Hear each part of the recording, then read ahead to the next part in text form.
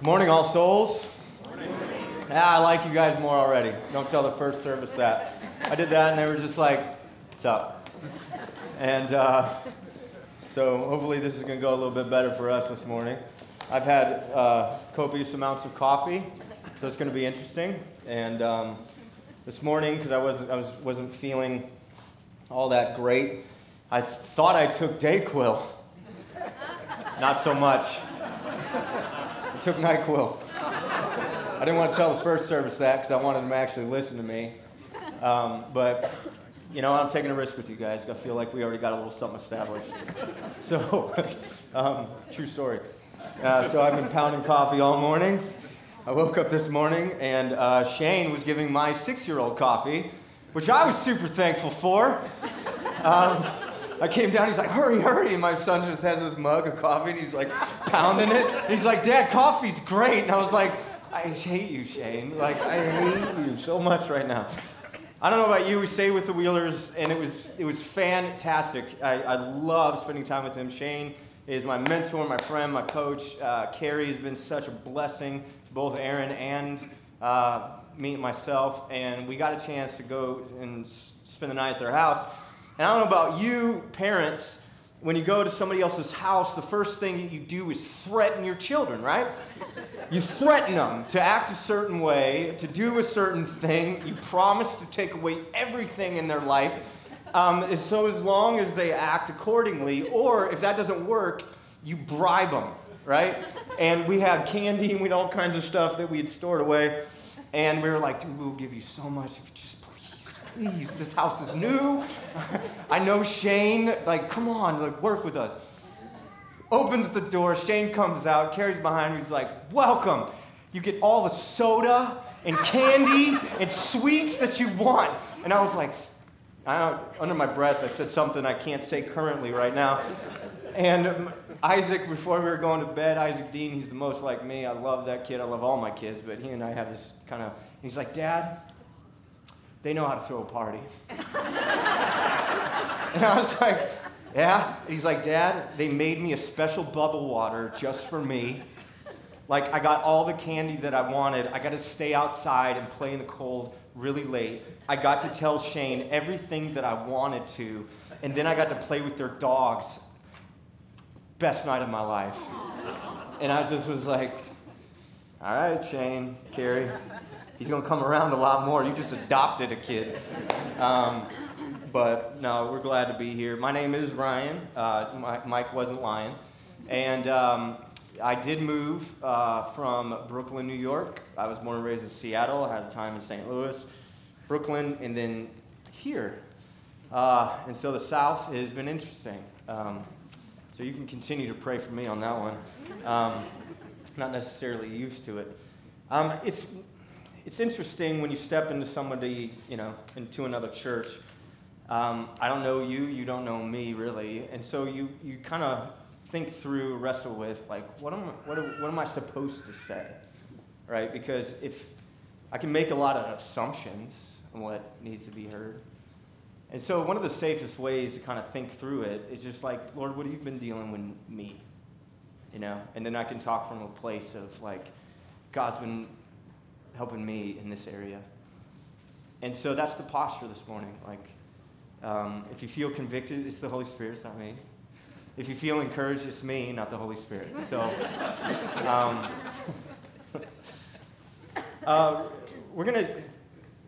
Thomas is going to read a large chunk of Ruth to us this morning. And it's right in the middle. It's sort of the turning point. It's kind of the climax of the book of Ruth. And it was probably a few years ago I heard a series of lectures on this book, and I don't know about you, but like when I have heard the book of Ruth, it's usually focused on her, right? And you kind of get into this internal dialogue and of her life and what she's feeling, and it's great. But I heard this proposition that Ruth, at its core, is really a book about loving people. It's really a book about God's mission in the world.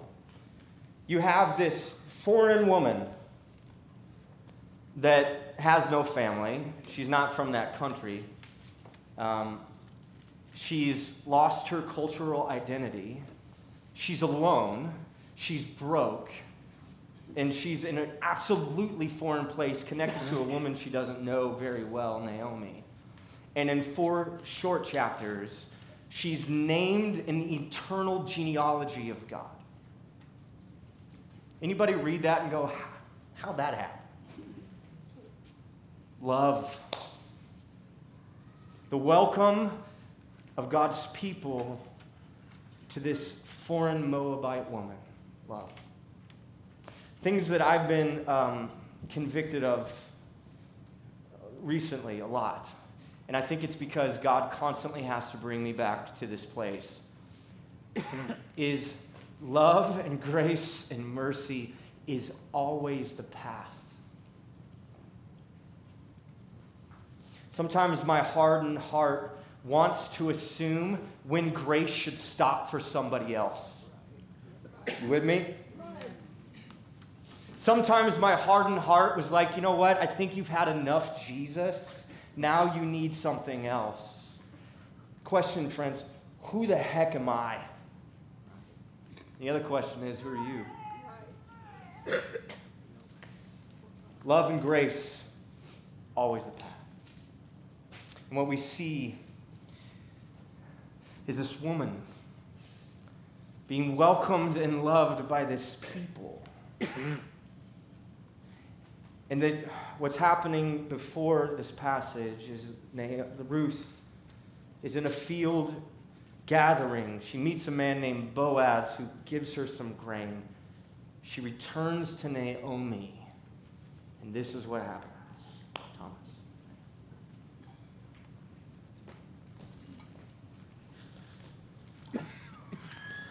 And she took it up and went into the city. Her mother-in-law saw what she had gleaned. She also brought out and gave her what food she had left over after being satisfied. And her mother-in-law said to her, "Where did you glean today? And where have you worked? Blessed be the man who took notice of you." So she told her mother-in-law with whom she had worked and said, "The man's name with whom I work today is Boaz." And Naomi said to her daughter-in-law, "May he be blessed by the Lord, whose kindness has not forsaken the living or the dead." Naomi also said to her, "The man is a close relative of ours, one of our redeemers." And Ruth the Moabite said, "Besides, he said to me, 'You shall keep close by young men until they have finished all my harvest.'" And Naomi said to Ruth, her daughter-in-law, "It is good, my daughter, that you go out with his young women, lest in another field you be assaulted." So she kept close to the young women of Boaz, gleaning until the end of the barley and wheat harvest. And she lived with her mother-in-law. Then Naomi, her mother-in-law, said to her, "My daughter, should I not seek rest for you, that it will be well with you? Is not Boaz our relative, with whose young women you were? See, he is winnowing barley tonight at the threshing floor. Wash, therefore, and anoint yourself. Put on your cloak and go down to the threshing floor. But do not make yourself known to the man until he has finished eating and drinking. But when he lies down, observe the place where he lies. Then go and uncover his feet, lie down, and he will tell you what to do." And she replied, "All that I say I will do." So she went down to the threshing floor and did just as her mother-in-law had commanded her. And when Boaz had eaten and drank, and his heart was merry, he went to lie down at the end of the heap of grain. Then she came softly and uncovered his feet and lay down. At midnight, the man was startled and turned over, and behold, a woman lay at his feet. He said, "Who are you?" And she answered, "I am Ruth, your servant. Spread your wings over your servant, for you are a redeemer." And he said, "May you be blessed by the Lord, my daughter. You have made this last kindness greater than the first, in that you have not gone after young men, whether poor or rich. And now, my daughter, do not fear. I will do for you all that you ask, for all my fellow townsmen know that you are a worthy woman. And now it is true that I am a redeemer, yet there is a redeemer nearer than I. Remain tonight, And in the morning, if he will redeem you, good, let him do it. But if he is not willing to redeem you, then as the Lord lives, I will redeem you. Lie down until the morning." So she lay at his feet until the morning, but arose before one could recognize another. And he said, "Let it not be known that the woman came to the threshing floor." And he said, "Bring the garment you are wearing and hold it out." So she held it, and he measured out 6 measures of barley, put it on her. Then she went into the city, and when she came to her mother-in-law, she said, "How did you fare, my daughter?" And she told her that all that the man had done for her, saying, "These 6 measures of barley he gave to me, for he said to me, 'You must not go back empty-handed to your mother-in-law.'" She replied, "Wait, my daughter, until you learn how the matter turns out. For the man will not rest, but will settle the matter today." The word of the Lord. Thanks be to God.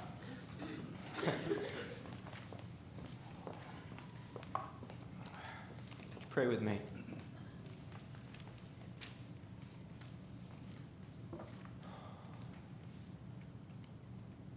Whether we feel it or not, Holy Spirit, we believe you're here. Illuminate Jesus in our hearts. Let the words of my mouth and the meditations of all of our hearts be acceptable in your sight, who is our rock and redeemer. Let us hear your word this morning. Let us hear the words of love. It's in Christ's name we pray. Amen. So just real quick, I kind of move about the cabin. I hope you're okay with that. You know, I might be over there one time. I might be over here. I do know that Shane, that he would stay here until he wanted to get real. Then he'd move here. So when it got real, I don't have that. So, but, you know, I told him I was going to do this. So I did it. All right. You know, one thing that I miss most about New York, Brooklyn, is not the art scene, which was phenomenal. It wasn't the music, which was great. It wasn't the bar scene, which were like every other block.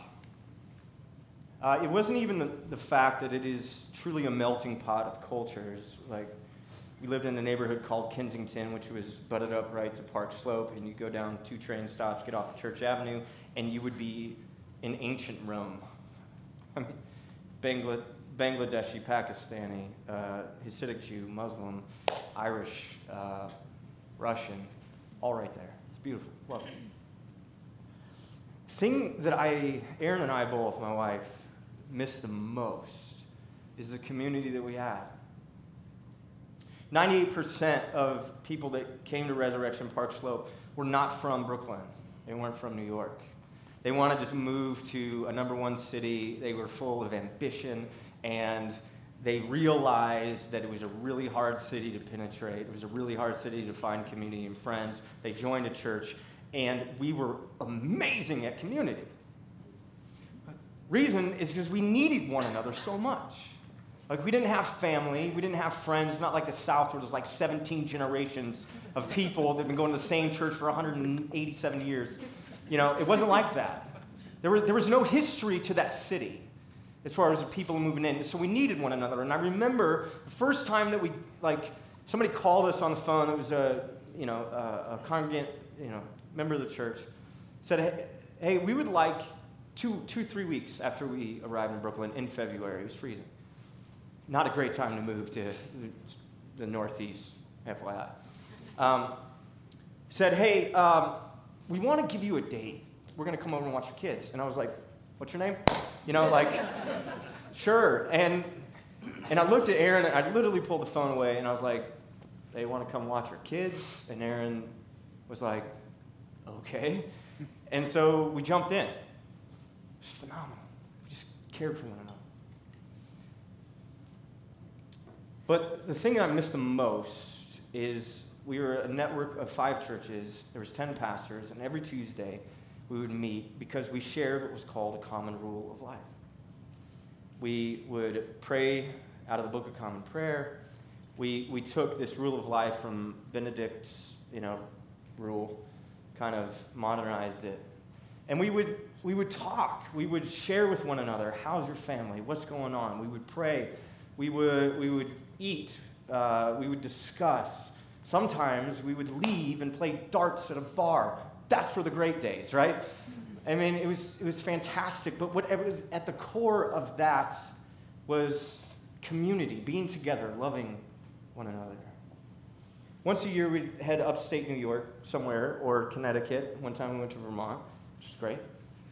And we'd spend a whole week as a retreat. We'd eat great food. We'd drink great drinks. We'd have some sort of competition. We'd usually play wiffle ball because they were all getting older and they didn't want to do contact sports. And I was like, come on, guys.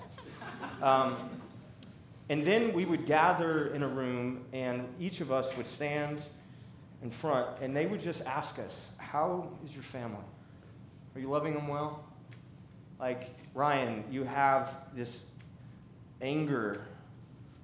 How are you with your anger? Are you resting? Are you actually helping around the house? There was accountability. And even though you were standing up there feeling completely exposed, absolutely vulnerable, being grilled from your colleagues, friends, pastors, it felt safe. It did. Because I knew that every single one of those people in there really loved me. They weren't going to say, Ryan, you're dealing with this again. I really need you to change that, or you're going to lose your job. Or, somehow we're going to push you outside of the community. I just knew it was a safe place because these brothers, they really cared for me. One of the hardest things for me to wrap my head around is that I was a burden on them. Like, we like to talk about love and we like to talk about hospitality and welcome, but at the core of loving one another is taking on each other's burdens. At the core of loving one another is not just taking the beautiful parts about people, right? The eclectic parts, the creative parts, the parts that we can see that everyone is made in the imago Dei and has dignity, value, and worth. No, the core, even though that's true, the core of welcome is receiving those parts that we don't like. Is welcoming all. When you came in this morning, did anybody check you at the door and say, are you feeling anxious? You need to leave it out there. Are you feeling depressed? Not there. God invites us, all of us, into his presence. No matter what. And then he begins to respond to us in a place of love. I didn't like thinking about my friends as burdens. I didn't like thinking of myself as a burden. A contributor to a community? Absolutely. A reliable chef? Of course. An amazing mixologist? Take notes on that one. Yes. An unusually gifted trash talker on the court or in the field? Best quality that I have. Yes. Burden? No. There's a certain amount of humility that it takes to see yourself as a burden. Here's the truth, though. Y'all, see, I'm working on it. All y'all are burdens. We bring the burden of our sin, we bring the burden of our fear, we bring the burden of our anxiety, we bring the burdens of our family, we bring the burdens of our questions, we bring the burdens of all of these things to one another. And our propensity is in order to enter into some sort of community, we want to make sure that those things aren't really seen. But the community and the love that we all long for is walking into a place where all of that is truly known. And yet it's still a safe place to exist. It's still a safe place to be. They knew everything about me. Think about any context of love that doesn't have this aspect of taking on one another's burdens. My wife was here in the first. I'm glad she's not here in the second one. Because I was like, ask my wife if I'm a burden. She's like in the back. She's like, amen. You know, like.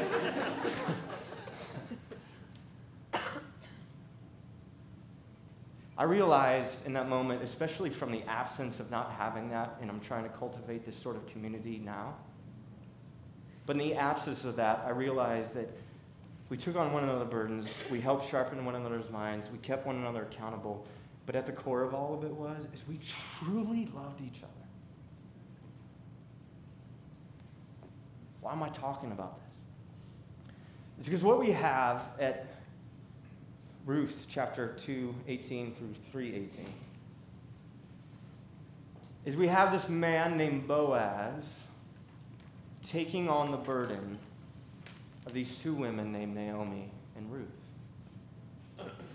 I want us to see, we're not gonna dive deeply into the complexities of this. We'll highlight a few of it, but the situation is super complex.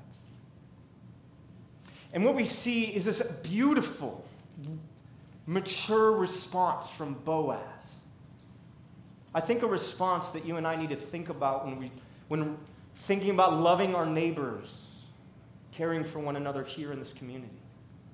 As you guys transition, especially into this new season that you're in. Sorry, I gotta skip ahead.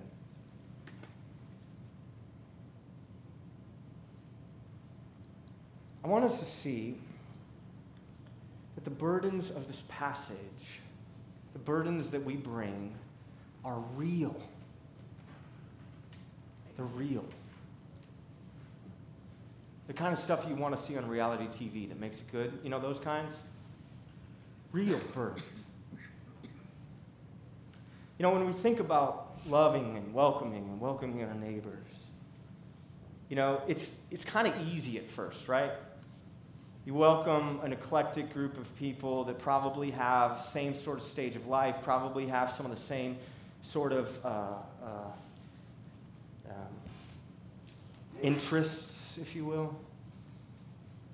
You know, you welcome over to a plate full of cured meats, a couple paired with a really nice dry Merlot like Jesus drank, you know.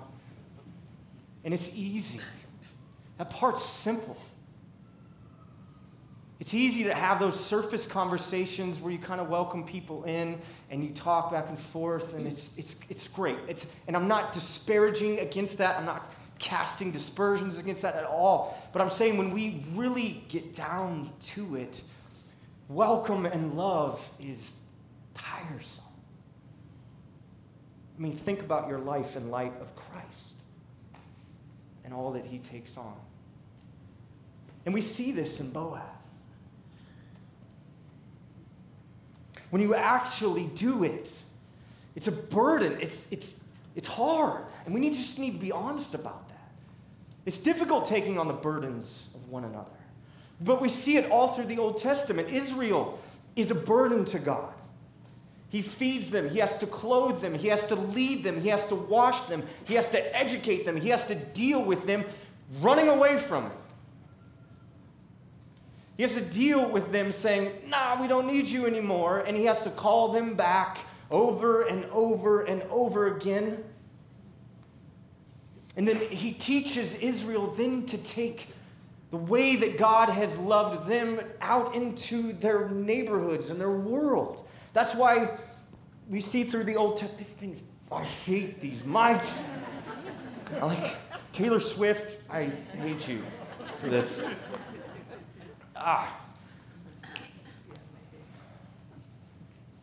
That's why throughout all of the Old Testament, God's teaching his people, leave a certain amount of crops at the edge of your field. There's laws around how to care for and love the people around them, because he was saying, that which I've given you, the love in which I've lavished upon you, it's not just for you. Take it out into the world. We see it in the New Testament, Jesus taking on the burden of the sick, the burden of hard questions from people that didn't like him very much, and ultimately the burden of all of our sin upon his shoulders. Naomi is an older woman, Israelite woman. Ruth is a younger Moabite woman. Both are widowed and broke. They're living in Israel. And this woman named Naomi is living on land that her dead husband owned, and she cannot pay for it. Boaz is a wealthy landowner who is a distant relative of Naomi. He's what's called a kinsman redeemer, and he didn't hold this place uniquely. There was many kinsman redeemers in this community. If you were a kinsman redeemer and somebody in your clan or your family or your tribe was about to lose a field, you purchased it so it didn't go from somewhere else. If somebody was harmed and they couldn't protect themselves, you made sure that they had protection because you cared for your community. This was the role of the kinsman redeemer. Boaz had responsibilities, but it solely wasn't to Naomi. There was somebody closer. But Naomi wanted Boaz to take it. She comes up with this plan to get him to take on the responsibility. She goes to Ruth, and I think Ruth apparently was attractive. She says, I want you to put on your best clothes. In the Hebrew, it says, pour your clothes on. I want you to smell like this middle section of Whole Foods, right? Just tons of essential oils. Right? That's what I want. I want a little Barry White playing in the background, you know? I want some candles. Barry White, did I show my age? Listen, I got style. Barry White's good. And then I want you to go to him at night. Nobody's around. And I want you to pull back the covers. I want you to lay down. And whatever he wants to do, you do it. Not behavior that we condone here.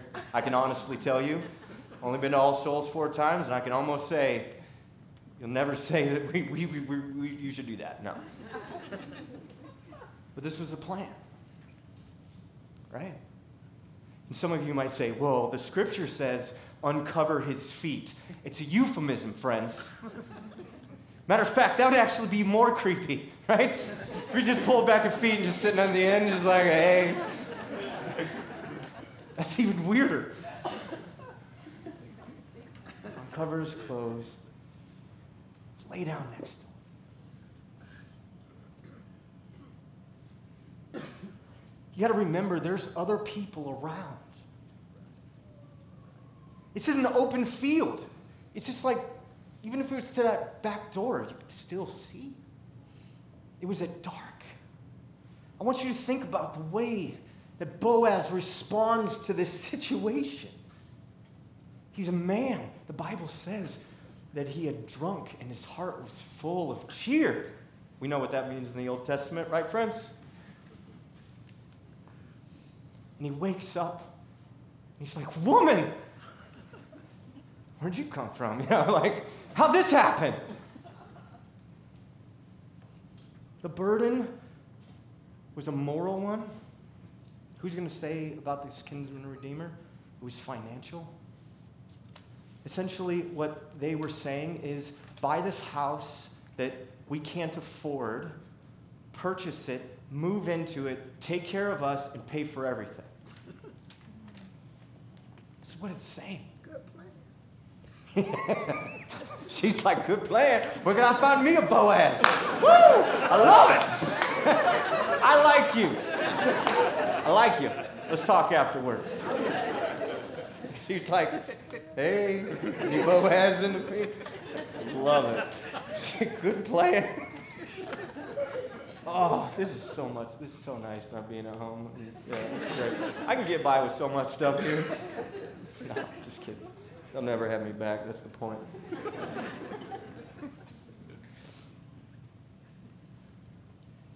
He's being tempted with an opportunity. He doesn't take it. He doesn't take it. Think about the vulnerability that she put herself in.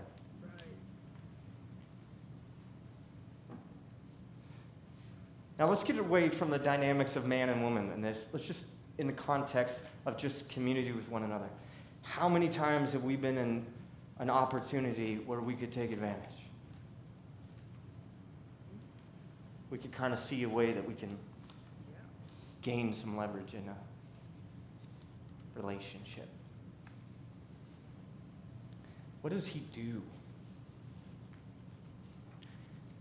He guards her dignity. He could have done whatever he wanted, and it would have been accepted. And he says, don't worry about it. That's not why you're here. He calms her fears. You know that she had to be terrified. And he says, fear not. The word rest in the Hebrew is different from the word that she offered, lay down. It means take a nap, go to sleep. It means, hey, Naomi, you're in a safe place. I'm not going to do that. And this is, I think, one of the most beautiful pictures of this whole passage. And think about the way that Jesus offers this for us. Is that she walked into this situation ready to take off her clothes. And yet, Boaz fills her clothes with what she needs. Sends her on her way.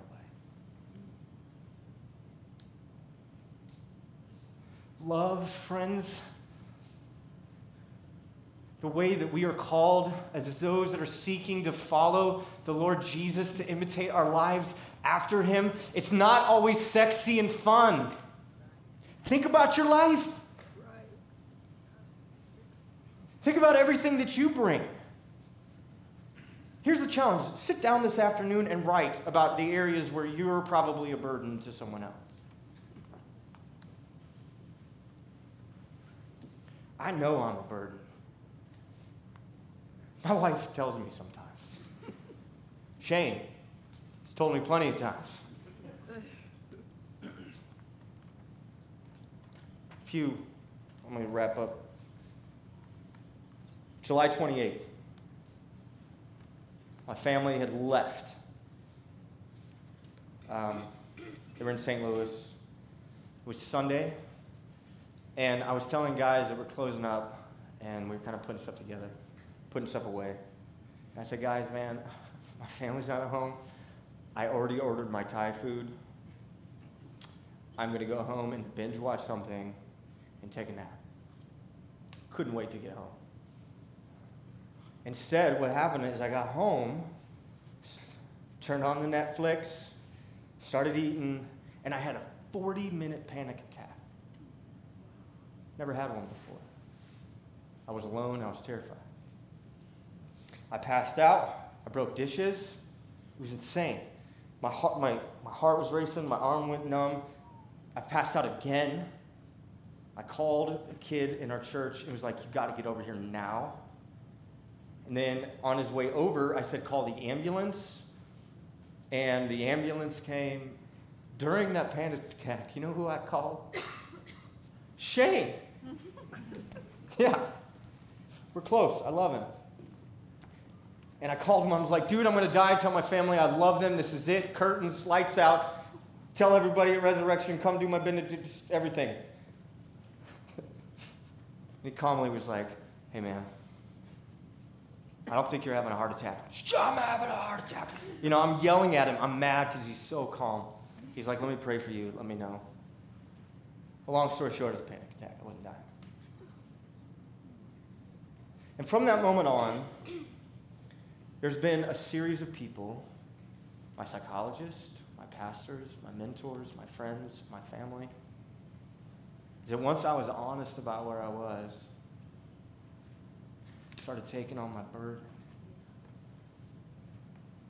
And I can tell you I'm different because of God's grace.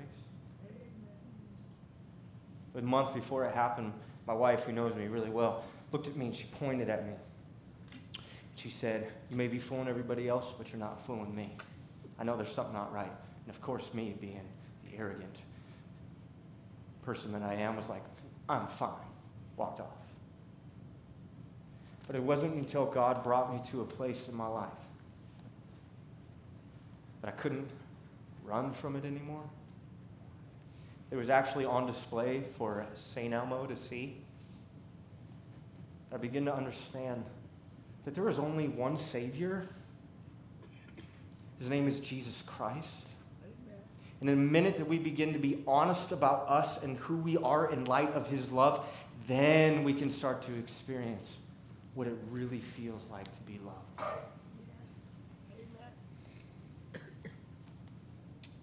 I hope this is a word of encouragement. Here's the reason. Some of us need to get honest. And this is a safe place. Others of you have been here 18 years, and you have been sowing, and you've been plowing, and you've been giving, and you've been taking on the burdens of this community and of your neighbors and of this city.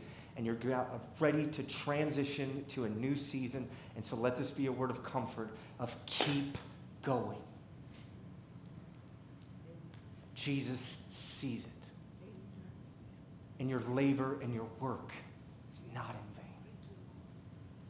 In the name of the Father, the Son, and the Holy Spirit. Amen. Jesus, thank you for taking on us. Thank you for taking on our burdens. Thank you for loving us well. Help us to truly see it and experience it so that we can live honestly in front of one another, honestly before you, and in that moment experience what it's really like to be loved by the King. It's in Christ's name we pray. Amen.